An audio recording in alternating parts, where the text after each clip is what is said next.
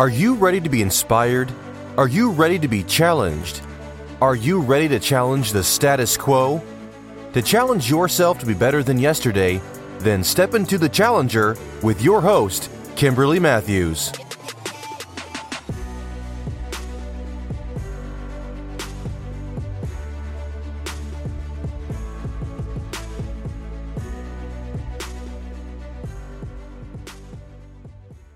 Hello, everyone. This is your host, Kimberly Matthews, and welcome to the Challenger.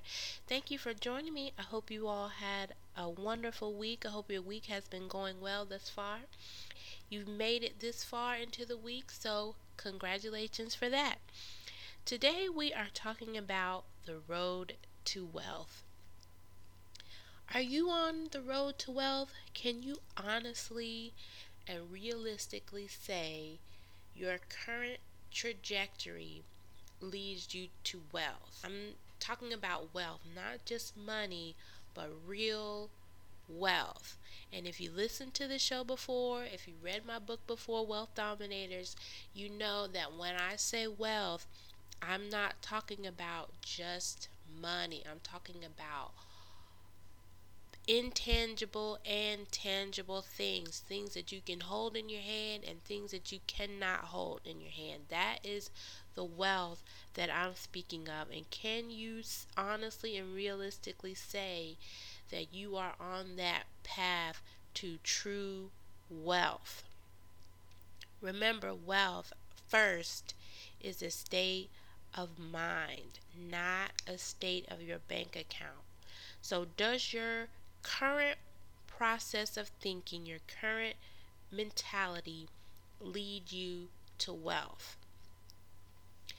There's this new show on television where three women are in a situation. They have different situations where all of them, it boils down to all of them needing some money to get out of the situation that they're in. And so they have come up with this idea where they think now their only solution to get the provision they need is to rob, I think, a grocery store or something like that. Anyway, it's some type of criminal activity where they think that that is their only solution. So at first, I saw the trailer for this, and I was like, oh, it was never anything that I thought I might watch. But the more I saw this trailer coming up, I got to thinking, and is this really what we're being subjected to watch? Is committing a crime really the image, the vision that's being told to us? Because this is television after all. This is a vision that they're telling us is either a vision that we are being told to have, to get, or it's a vision where we're being told that this is what's out here. This is what you all are doing. This is where you all have come to. So either way, this is the image that's being portrayed in front of us, and are we satisfied with that? Are we happy with that? I mean, really, criminal activity being portrayed as something to do? So this is a crime. Robbing a store, robbing a bank, whatever the case may be, is a crime. And is this the way we want to think or have our kids think, that crime is a way to solve problems? So that kind of thinking is far, far from a wealthy mentality. So you have got to go to a low level of gutter thinking where committing a robbery is a viable option. And so maybe you don't feel like you've gotten that low. Like, I'm not at gutter level thinking yet. I mean, I'm not. I would never do that. But I bet if there were these women actually were living, or the people that have actually robbed banks before, I bet, 10 years prior to doing that, a lot of them never thought that they would do such a thing. So perhaps a little lying or cheating, a little bit of that, a little bit of cheating on your taxes is okay for you. Have you ever done that? Have you ever done a little bit of lying, cheated a little bit on your time card? You said you worked longer than you did, or you put some more deductibles on your taxes than you actually had, just to get a little bit more money. And so the mindset is that we all have to do what we have to do to stay ahead. But I mean, really, are you staying ahead? Or I mean, are you really staying ahead doing that? I mean, it might look like you are, but on the inside, are you staying ahead? Or are you just deceiving yourself, covering up the truth that you are 2 steps away from robbing? I mean, really, you just robbed from the government or robbed from your job. You stole from them if you said you did something that you didn't and you received money for it. But truthfully, many of us are already criminals, just not on a big enough scale to be noticed by the government or the police. But true wealth remains on the high ground, never compromising what is right for any amount of money. And I know some of you might be saying, I don't care about all the other types of wealth. I do want the money. Just give me the money and I will deal with everything else. And so, if you're thinking that way, I encourage you to think again, because it's the other kind of wealth you will need when the guilt or the stress of having to hide what you've done keeps you up at night. It's the other wealth that you're going to need when your children begin to reap the seeds that you have sown for the bad decisions that you have made. And the wealth that I'm speaking here is the peace. You won't have any more peace. The stress or the sickness on your body. You wanna have the ability to be healthy and not be anxious, or not always looking over your shoulder, or having to lie over this lie and having the stress of having to cover it up. You want some peace. You're going to want some joy at some point. And that's the wealth that you won't be able to attain even though you may have the money. So we need all of that to be able to live this life. So if your current trajectory isn't leading you to true wealth, and you don't want to have to compromise any more of your character, then we all need to seriously consider changing how we think, changing our mindset to a wealthy mind. So what is a wealthy mind? Like, really, what is a wealthy mentality? And if you've never been wealthy, you've never had that mentality, then you don't know. Otherwise, you'd be wealthy, right? So this is something that I've been studying, thinking, contemplating, praying about, because I want my trajectory, I want my mindset to be on this path. So what I have realized, I've received a revelation on, an understanding on, is that a true wealthy mentality has a priority of maintaining a balanced and orderly life. And what does that mean? Balanced means that we give enough time for relaxation and quality time for ourselves and family, but also giving enough time for work to achieve our goals.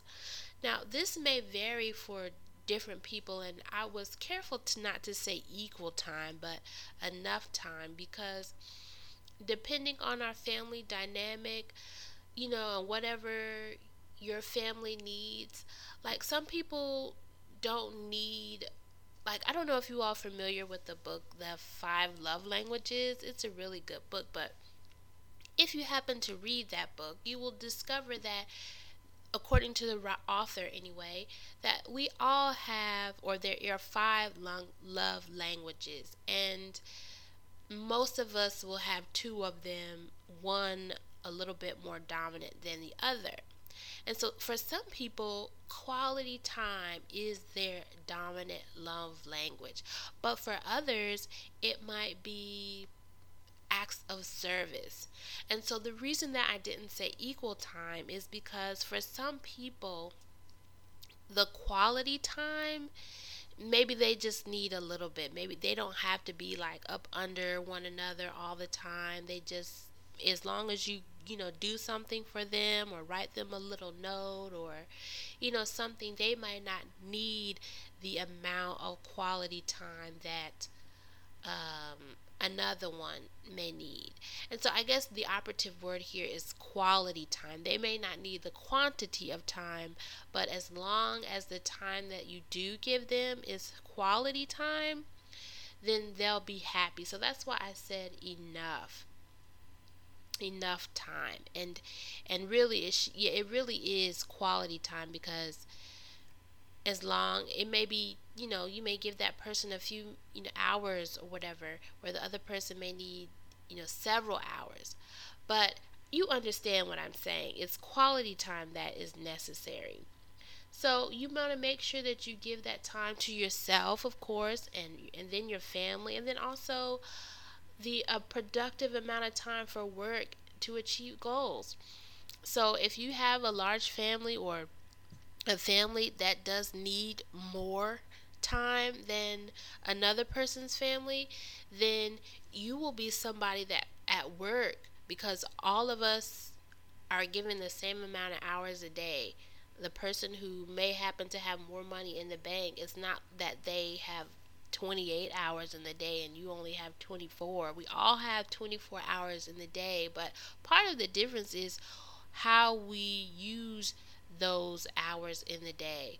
So when we're at work, we have to really be focused and engaged and really be efficient and productive in what we're doing. We can't spend 30 minutes at a time scrolling through Instagram or scrolling through Facebook and using those time wasters, and then we go to lunch, and then we're back and we spend another 30 minutes scrolling through. And so an hour and a half has gone by in our 9 or 10 hour workday, where we have done absolutely nothing to achieve our goals or the goals of our employers. So those are things that we have to look at, making sure that we are using the time at work effectively, so that we can leave and not be stressed out that we didn't get what we were supposed to do at work, and then carrying that stress at home, and then trying to do work at home, trying to be on the computer, trying to do all this work while we're supposed to be watching our kids game, because we didn't do what we were supposed to do during the allotted time. So that's all a part of being balanced. Orderly means that we are doing what is necessary, for example, to get our finances flowing properly. That means getting a budget, following that budget. That means doing what is necessary in our finances, maybe to reduce our debt, not going out as much, making sure that we are, again, keeping that budget, getting a budget and maintaining it, making sure that we're not spending beyond what we actually brought in. And so all of that is part of keeping order in our finances. We have to keep our houses in order, and that means keeping it clean, as well as just maintaining order in our home. For example, properly disciplining and encouraging our children to that there's a balance and order there, where we want to have a balance of both encouraging our children, but also not spoiling them so much or buying them so much that they feel entitled to everything, and so that there then becomes a discipline there. And discipline doesn't have to be bad. Discipline just means that we are training ourselves to act or function in a certain way, and sometimes the discipline does require a harsher correction to bring us back to that right course. But all of that is part of maintaining a balanced and orderly home. And so we have to make sure that we are disciplined, encouraging our children, so then the teachers and or the police aren't left to do it. And you all have heard what the kinds of suggestions that have been going on by our governmental leaders, that we should put guns in the hands of our teachers. And we certainly don't want the wrong teacher to have a bad day the same day that your child decide to act up in school, because we've seen what could happen, even with supposedly trained police officers who can take a person's life simply because they're scared and they have this gun by their side. And that's why that suggestion seems so off to me. And everybody is entitled to their opinion. But so the armed gunman may not be the intruder we need to be concerned about anymore, but the very person that is supposed to prepare our children for the workforce. And so even that kind of thinking is far from a wealthy mind, but it's more a mentality of fear that says, oh, everybody has to have guns in their hand. We can't come up with any other suggestion. We've seen that the effects that guns can have, but our thinking has gotten so low that we can't even think high enough to come up with a suggestion that doesn't put guns in the hands of everyone and put another responsibility on these teachers who want to teach. They don't want to be guards. That's a whole other job position. That responsibility should not be on the teachers. And leaders or even parents or people ought to think twice about having guns so readily available with your children right there. Who's to say the children won't get a gun? I mean, as a child going into school, and I have a teacher who I may feel doesn't like me, I don't know how secure I'd feel with that particular teacher having a gun, or having some kids who are already may not be the best discipline, and then a gun, they can knock the teacher out and get the gun and shoot me or the teacher. I mean, is it the OK Corral in the schools now? But anyway, back to what we're talking about. The wealthy mind. The wealthy mind, a wealthy mentality, seeks to have his or her needs taken care of, not for the purpose of gloating, but they want to make sure that their needs are taken care of, so then their mind can be focused on being free to look out and provide for the needs of others. The wealthy mentality delights in the diversity and the uniqueness of others, not seeking to divide, but seeking where we have common ground so that we can bring a unity and a togetherness. The wealthy mentality encourages creativity and innovative thinking, because in that are where brand new possibilities are discovered or are found.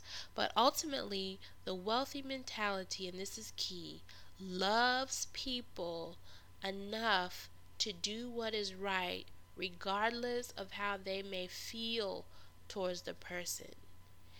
And so this is a challenge. Can you say your thinking is on this path of wealth? Can you honestly say that your mentality is what we just discussed about, that you're on that trajectory? And if not, you may want to examine your current inspiration of thinking and then connect with the source that can change your mind to a wealthy mind.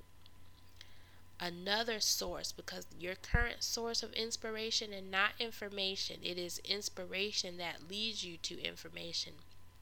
That's a whole other show. But is your current source,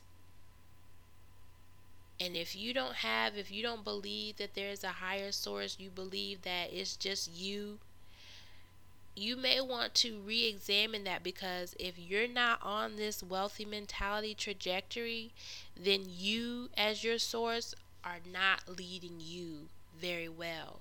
You need to get with someone who is on this true trajectory of wealth and find out what their source is, and ask, can they be your source too? And if it's the same source that I have, then absolutely. But thank you all for joining me once again on the Challenger. I look forward to reading your posts on today's topics. You can follow me on Instagram at Kimberly A. Matthews 007 or on Facebook at Purpose Living, or you can follow me right here on the Challenger on iTunes.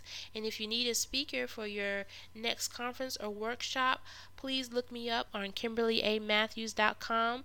And as always, be blessed and at peace, and I look forward to you joining me once again next week on the Challenger.